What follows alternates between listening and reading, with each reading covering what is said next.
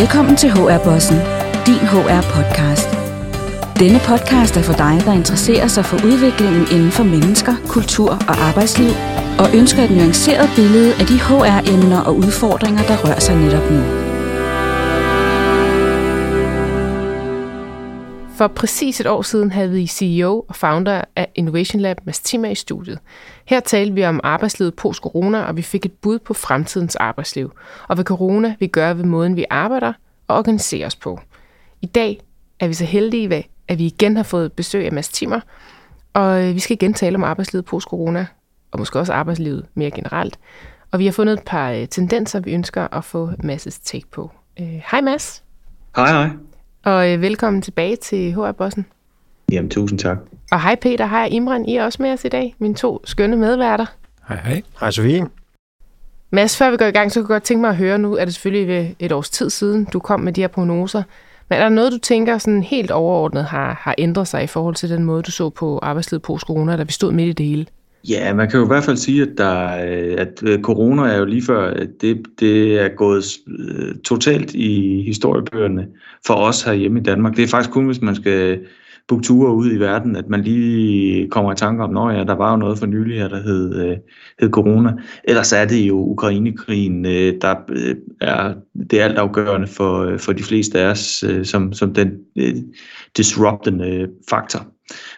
Men ikke desto mindre en mindst lige så stor faktor, det er bare en anden, og den er kommet fra en forholdsvis uventet vinkel. Så grundpræmissen om, at vi skal forberede os på et arbejdsliv, der bliver udfordret fra skiftende og ganske uventede vinkler, den synes jeg i hvert fald stadigvæk holder. Jeg kan huske sidste gang, der talte vi meget om det her med, at digitaliseringen var blevet skudt nogle år frem. Mener du stadig det? For jeg oplever i hvert fald, at jeg har flere Teams-møder, end jeg havde før corona. Stadigvæk. Ja, altså nu har jeg jo altid arbejdet meget på tværs af geografier med brug af de her videoformater.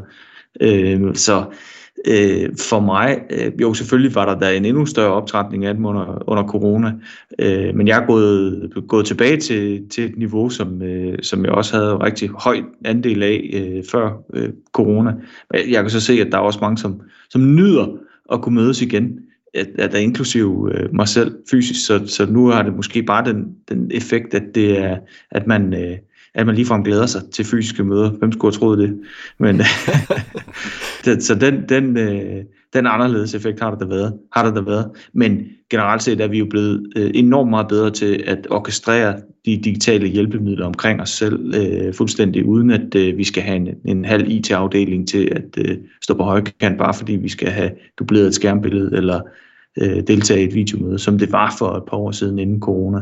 Nu er vi blevet langt bedre til at hjælpe os selv på den front, og langt bedre til også at kunne arbejde fleksibelt på tværs af geografi. Og er det, vi tager med sådan på den fremadrettede bane, tror du, eller er der andet, og så er det klart, som du siger, den frygtelige situation i Ukraine for os impact på en eller anden måde. Men er det den her måden, vi holder møder på, og måden, vi er sammen på, at det vil vi holde fast i, eller ser du, der er andet, vi hiver med? Ja, men det er jo symptomerne. Det er jo overfladen. Nedenunder er der nogle langt mere vidtrækkende forandringer, der har sat sig. Vi har fundet ud af, at vi kan realisere et friere arbejdsliv, så langt flere af os begynder at prioritere det også. Altså hvis vi kan arbejde på tværs af geografi, så kan du også selv vælge, hvor du gerne vil have dit fysiske udgangspunkt. Altså vi kan flytte os derhen, hvor vi har det bedst. Vi er ikke tvunget til at klumpe os sammen. Og det har nogle enorme betydninger, ikke bare for måden, vi ser geografi på og fordeling af land og by, men også måden, som arbejdspladser fungerer på, at de begynder at få en ny funktion. Jeg besøgte en virksomhed i Holland, sådan lige før jul, og hvor der var lukket op, og i hvert fald lige lukket nok op til, at man kunne besøge arbejdspladserne. Og de havde redefineret det fuldstændig, så hvis du ville arbejde, så skulle du gøre det hjemmefra. Arbejdspladsen var helliget et højere formål. Det var her, at man var sammen om at samskabe. Det var her, man mødte sine kunder i nogle udfordrende og eksperimenterende sociale miljøer. Det var her, hvor man så ny teknologi i øjnene og eksperimenterede med den i fællesskab. Så der var fokus på fællesskab, og der var fokus på snitflader på tværs af mennesker og arbejdsflader, som involverede flere individer. Og de der traditionelle soloopgaver, det måtte man altså klare derhjemme. Og det tænker du, at det er noget af det, der bliver holdt fast i og udviklet. Jeg har også, kan jeg godt afsløre, flere af vores kunder, som virkelig har ændret holdning til det her, og måske ikke lige taget det så drastisk, at udgangspunktet er hjemmefra, men at det meget mere er med udgangspunkt i, at det med geografi og det med, hvordan dit arbejdsliv er formet, at de er ikke helt ligeglade, men det er tæt på.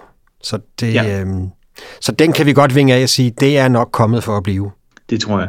Og vi har kun lige set starten på det, som corona så var startskud på. Ja. Så man er en form for revolution på arbejdspladserne, der for mig at se næsten modsvarer den kulturrevolution, vi oplevede med rockmusik og ungdomsoprør i slut 60'erne. Og jeg har en anden tendens, jeg godt vil have dit take på, Mads, og jeg ved ikke, om den er født ud af corona, eller den har været sideløbende, men den her tendens med, ja, vi besøgte Anders Samuelsen på Samsø her i foregående afsnit, og det, han har gjort, det var at downsize. Hvad er dit take på den tendens, og står den i modstrid til den mangel på arbejdskraft, vi egentlig ser på arbejdsmarkedet nu? Jo, men downsizing, jeg tror, det er meget forskelligt fra individ til individ, hvad det betyder. Er det ansvar, eller er det materielle goder, eller er det en vækst af immaterielle goder og nærhed, og der er nok lidt forskellige individuelle knapper. Hvis nu vi tager den første, som er en tendens, jeg i hvert fald også, under corona boede jeg 8 måneder i mit sommerhus på en lille ø, der hedder Orø. Det var, fordi jeg byggede et nyt hus, så det var meget belejligt, nu jeg alligevel havde sommerhuset. Og der troede jeg, at vi mødte en helt tom ø, men det gjorde jeg ikke. Den ø, den var lige så levende om vinteren, som den var om sommeren, og det var overvægt af kreative mennesker fra Vester og Nørrebro faktisk, som havde... Når jeg talte også med en del af dem, og det de fortalte var, at de kunne leve på en indkomst og have et hus og have og passe deres børn hjemme. Så hvis vi sådan siger lige præcis den der, hvad tænker du om det? Jamen det tror jeg da helt sikkert.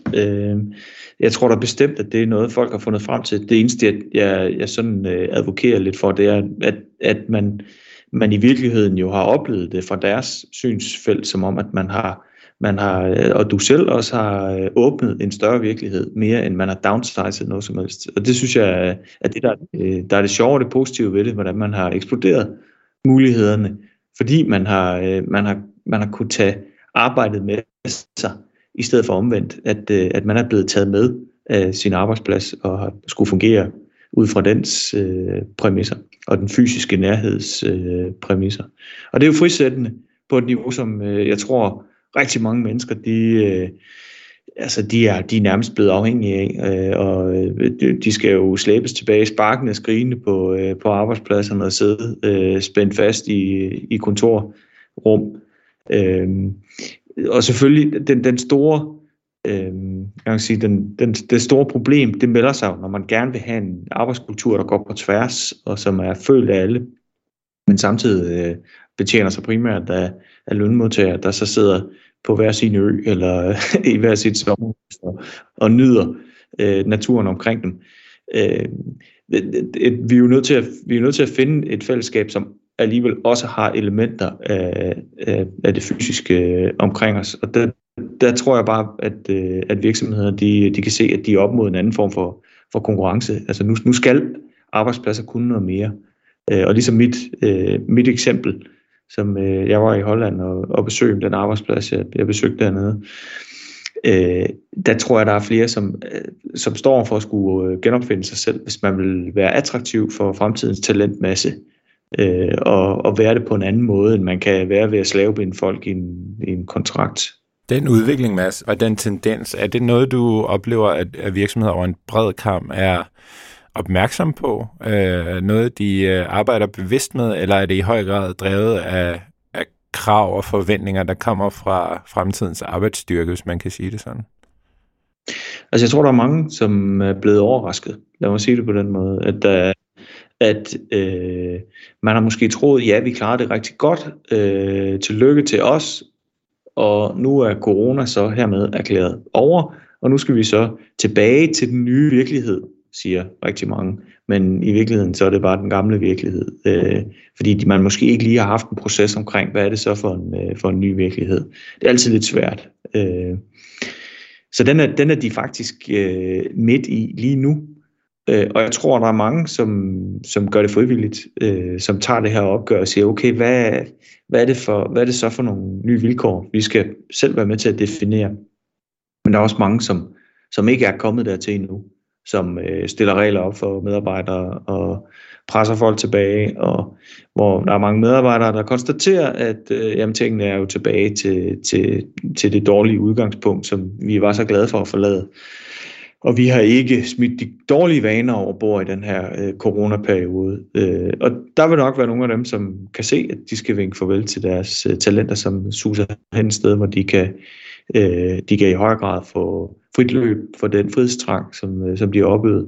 Der er sikkert også mange, jeg har i hvert fald kendskab til mange, som prøver egne kræfter, fordi de finder ud af, at jamen, hey, nu kan de jo godt være frie, og må ikke også de så også kan være selvstændige, og så springer helt uden for lønmodtagerkategori og realisere sig selv som selvstændig. Så der er et opbrud i gang, hvor det tager noget tid, inden det sådan helt indfinder sig, og hvor også de modstridende arbejdspladser begynder at genopfinde sig selv og tage det alvorligt, den her opgave, den her nye virkelighed, som alle har i talesat som værende der, men det er de færreste, der egentlig har ageret på det fuldt ud nu. Jeg læste en undersøgelse et sted, hvor der stod, at op imod 40% af hele verdens arbejdsstyrke overvejer at forlade deres nuværende arbejdsplads. Det synes jeg er et sindssygt højt tal. Tænker du, at det er drevet af den her tendens, som vi lige har snakket om nu, og er det ikke et kæmpe wake-up call til virksomheder derude i, at de skal til at få handskerne på? Jo, den første State of the Global Workplace rapport fra Gallup, den kom i 2016, og der fandt man ud af, at det kun var 15%, der ikke var enten disengaged eller actively disengaged, altså var ude og søge efter et andet sted at arbejde. Så der har været noget fuldstændig knækket inden corona på arbejdspladserne rundt omkring i verden. Og om noget, så tror jeg da, at corona har gjort flere arbejdsgivere, hvis vi skal kalde det virksomheder, opmærksom på det her disconnect, fordi medarbejderne har været så yderst produktive, og de har været så glade og lidt syge, faktisk, når man ser på alle målingerne for det, i coronaperioden. Så der har været noget galt med måden, som specielt store virksomheder, de har været malfungerende på, hvor det man troede var så enormt vigtigt med den her fysiske nærhed til ledelsen, ikke mindst, og ledelsen imellem, jamen, den var nivelleret, når du sad over den samme Teams-forbindelse. Og så kunne man i højere grad træffe sine egne beslutninger, og så var der måske ikke engang i så høj grad behov for et traditionelt lederlag, som så skulle genopfinde sig selv, hvad de så kun formåede i begrænset omfang. Så der er jo andre rapporter, der har været inde og kigge på. Microsoft har udgivet en større rapport, fordi jeg har set, at innovationskultur er noget af det, som har lidt allermest, og virksomhedskultur lidt allermest, fordi man ikke har understøttet den side der ledelsen, altså ikke har indfundet sig på sine nye roller som en form for Chief Cultural Officers, som skal sørge for, at også på et digitalt plan og på tværs af geografi kan kulturen blomstre, så man nogle gange har sin virksomhedsmæssige personlighed, at den også finder sted der. Og det kan jeg faktisk huske, der under vores sidste podcast, vi lavede sammen, der spurgte dig jo om, hvad tror du egentlig bliver det største tab her under corona? Hvad er det der? Og der sagde du, det var innovationskulturen. Hvordan går det med den i dag? Jamen, det er jo ikke, den er jo stadigvæk ikke sådan fundet tilbage i sit rette leje. Man kan jo så sige, at vi er jo blevet ekvilibrister i at bruge Miro og forskellige andre whiteboard-funktioner på Teams og Zoom og Whereby og hvad det ellers hedder.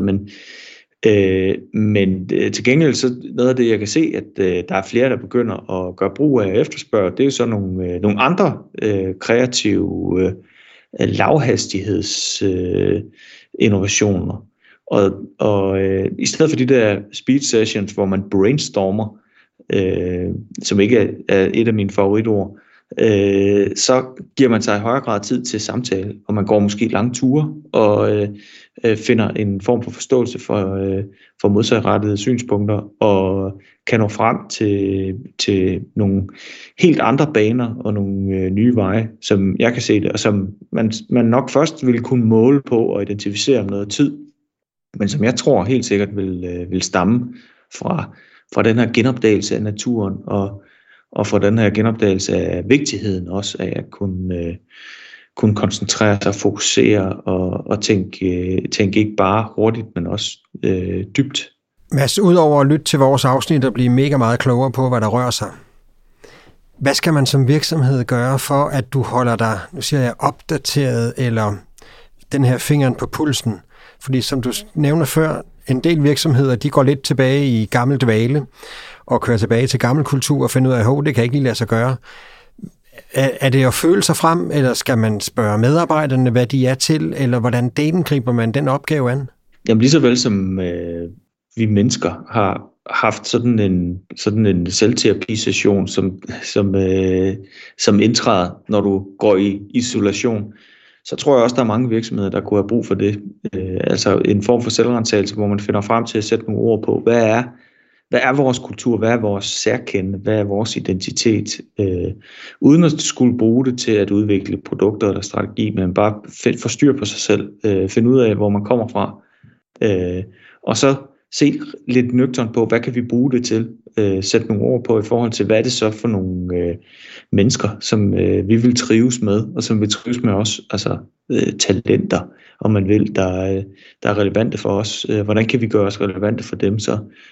Hvad er det for nogle spor, der er oplagte for os fremad, og ikke nødvendigvis, hvad det er for en planlægning, som strategi typisk er, der er vigtigt for os. Så jeg tror, der er mange, som kan se, at de er nødt til at gå væk fra traditionelle måder at lave planlægning på, og tage det her sporarbejde med, der er lige så relevant som jernbanesvælder i et racerløb. Altså prøv at indstille sig lidt mere på en virkelighed, som vil komme fra nye og uventede vinkler fuldstændig hele tiden. Så når der er mangel på arbejdskraft, som jo er det, vi stadigvæk hører fra vores kunder, så er udgangspunktet jo, at noget af det, man er op imod, det er, at vi har sådan et begreb, der hedder pytkonto.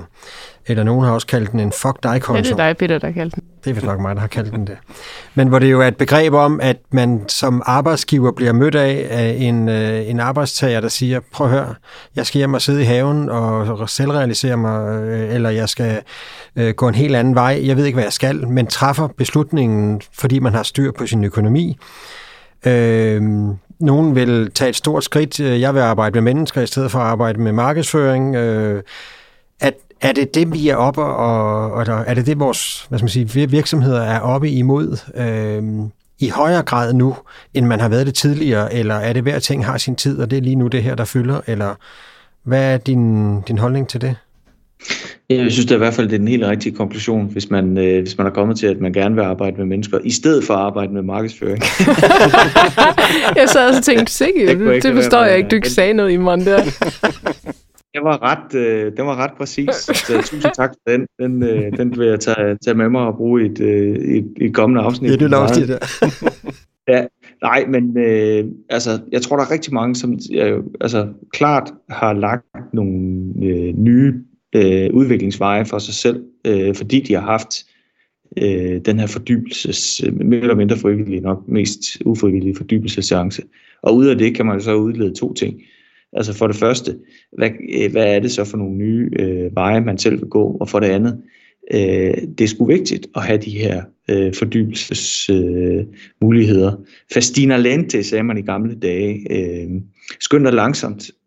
Den der måde at i virkeligheden kunne overhale sine omstændigheder på, og være skildpadden, der vinder over haren, fordi den i Disney-varianten, så er det fordi den snyder, men i den oprindelige udgave, så er det jo altså fordi, at den kender sig selv og sit udgangspunkt godt nok, og den har sin primære motivation intrinsisk og ikke styret af ekstrinsiske udefra kommende kriterier som konkurrence og andre måleredskaber, men at man hviler i sig selv, og den der evne til at kunne hvile sig selv, og når det indtræder, hvad det så sætter for nogle nye åbenbaringer og retninger. Det tror jeg også, der er mange, der vil vende tilbage til. Men vel også, at virksomheder bliver nødt til at kigge bredere på det ansøgerfelt, man har, at man ikke, hvor man måske for 5 år siden ville have fået 20 ansøgere, som var yderst kvalificerede. I dag får man ikke en eneste. Nej, men kunne du så kigge i en anden retning end lige præcis de her 40 krav, du har stillet op for, hvad kandidaten skal kunne? Kan du genkende til det, at det er et krav, at man bliver nødt til at tænke meget bredere? Helt sikkert. Og der er vi alt for fantasiløse i måden. Altså i virkeligheden har vi jo ikke på den måde mangel på arbejdskraft, vil jeg påstå. Det ved jeg godt, det er der mange siger. Så skulle du komme og besøge vores virksomhed. Ja.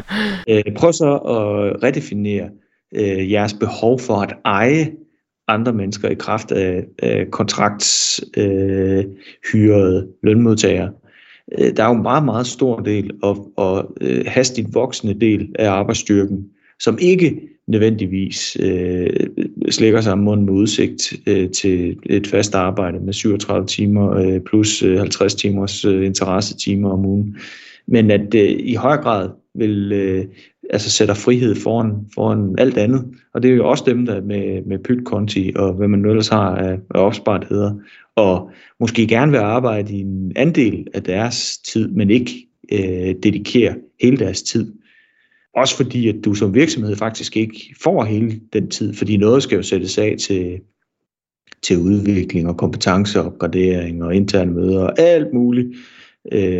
Der får man faktisk langt mere end den tid, man betaler for, når man entrerer med den her gig economy eller med selvstændige til at tage funktioner i en virksomhed og løfte det, man ellers troede, man skulle have egen arbejdskraft, lønmodtager til at løfte for sig. Der er en guldgruppe, som jeg ikke kan forstå, at flere virksomheder ikke har åbnet øjnene for, og at man sagtens kan også involvere dem i sin kultur, og at det ikke behøver at være sådan en kult af heltidsansatte, men at man sagtens kan have et meget, meget stærkt fællesskab, arbejdsfællesskab på tværs af de utallige måder, man kan blive tilknyttet en virksomhed på. Så i princippet, Mads, så kunne man godt ansætte nogle henholdere, som godt kunne tænke sig et rigtigt arbejde, ikke? Ej, undskyld, Peter, du skulle lige have den igen. Eller måske ovenikøbet nogen, der godt kunne tænke sig at have noget med mennesker at gøre. Som ikke gider marketing. Nej, jeg vil lige sige til vores lyttere, at Imran jo er Talentex marketingdirektør. Så den sved måske lidt. Jeg synes, det er virkelig interessant, det du siger her, Mads, med, at måske er der ikke så stor mangel på arbejdskraft, som virksomhederne i hvert fald giver udtryk for derude. Men hvis man nu som virksomhed sidder derude og tænker, okay, jeg oplever i hvert fald, at jeg har den her mangel på arbejdskraft. Hvad skal man lave om? Hvordan skal man omstille sig for at tiltrække den her nye type medarbejdere?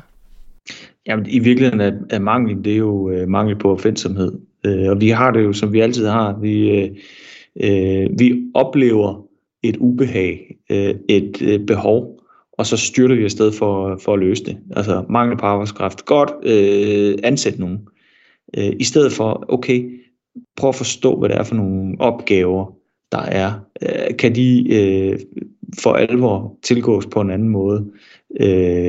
Kunne vi se det her løst på en anden måde, end ved at trække de håndtag, vi altid trækker i, og prøve at udfordre os selv og være lidt mere opfindsomme i måden, vi får dækket nogle løsninger på? Kunne vi alliere os med nogen, som havde kapaciteten på nogle områder, hvor vi ikke havde den? Og som måske ikke var præcis ligesom os, men det kunne være, de kom fra en helt anden branche, i stedet for bare at se på, hvordan kan vi få ansat nogen og få dem ind under paraplyen. Så vi afskaffer begrebet mangel på arbejdskraft, og så erstatter vi det med mangel på opfindsomhed. Ja. Den håber jeg, der er nogen, der tager til sig.